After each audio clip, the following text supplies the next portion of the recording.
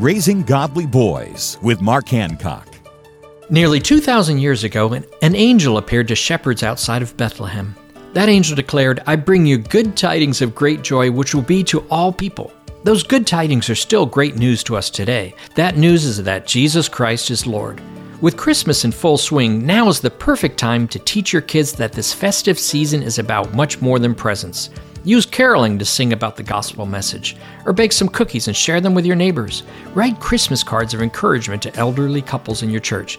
As you share the joy of the world with those around you, you teach your kids that Jesus brings help, hope, and healing to a hurting world.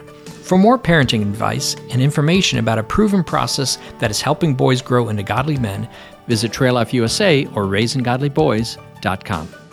Free help in raising godly boys is at RaisingGodlyBoys.com.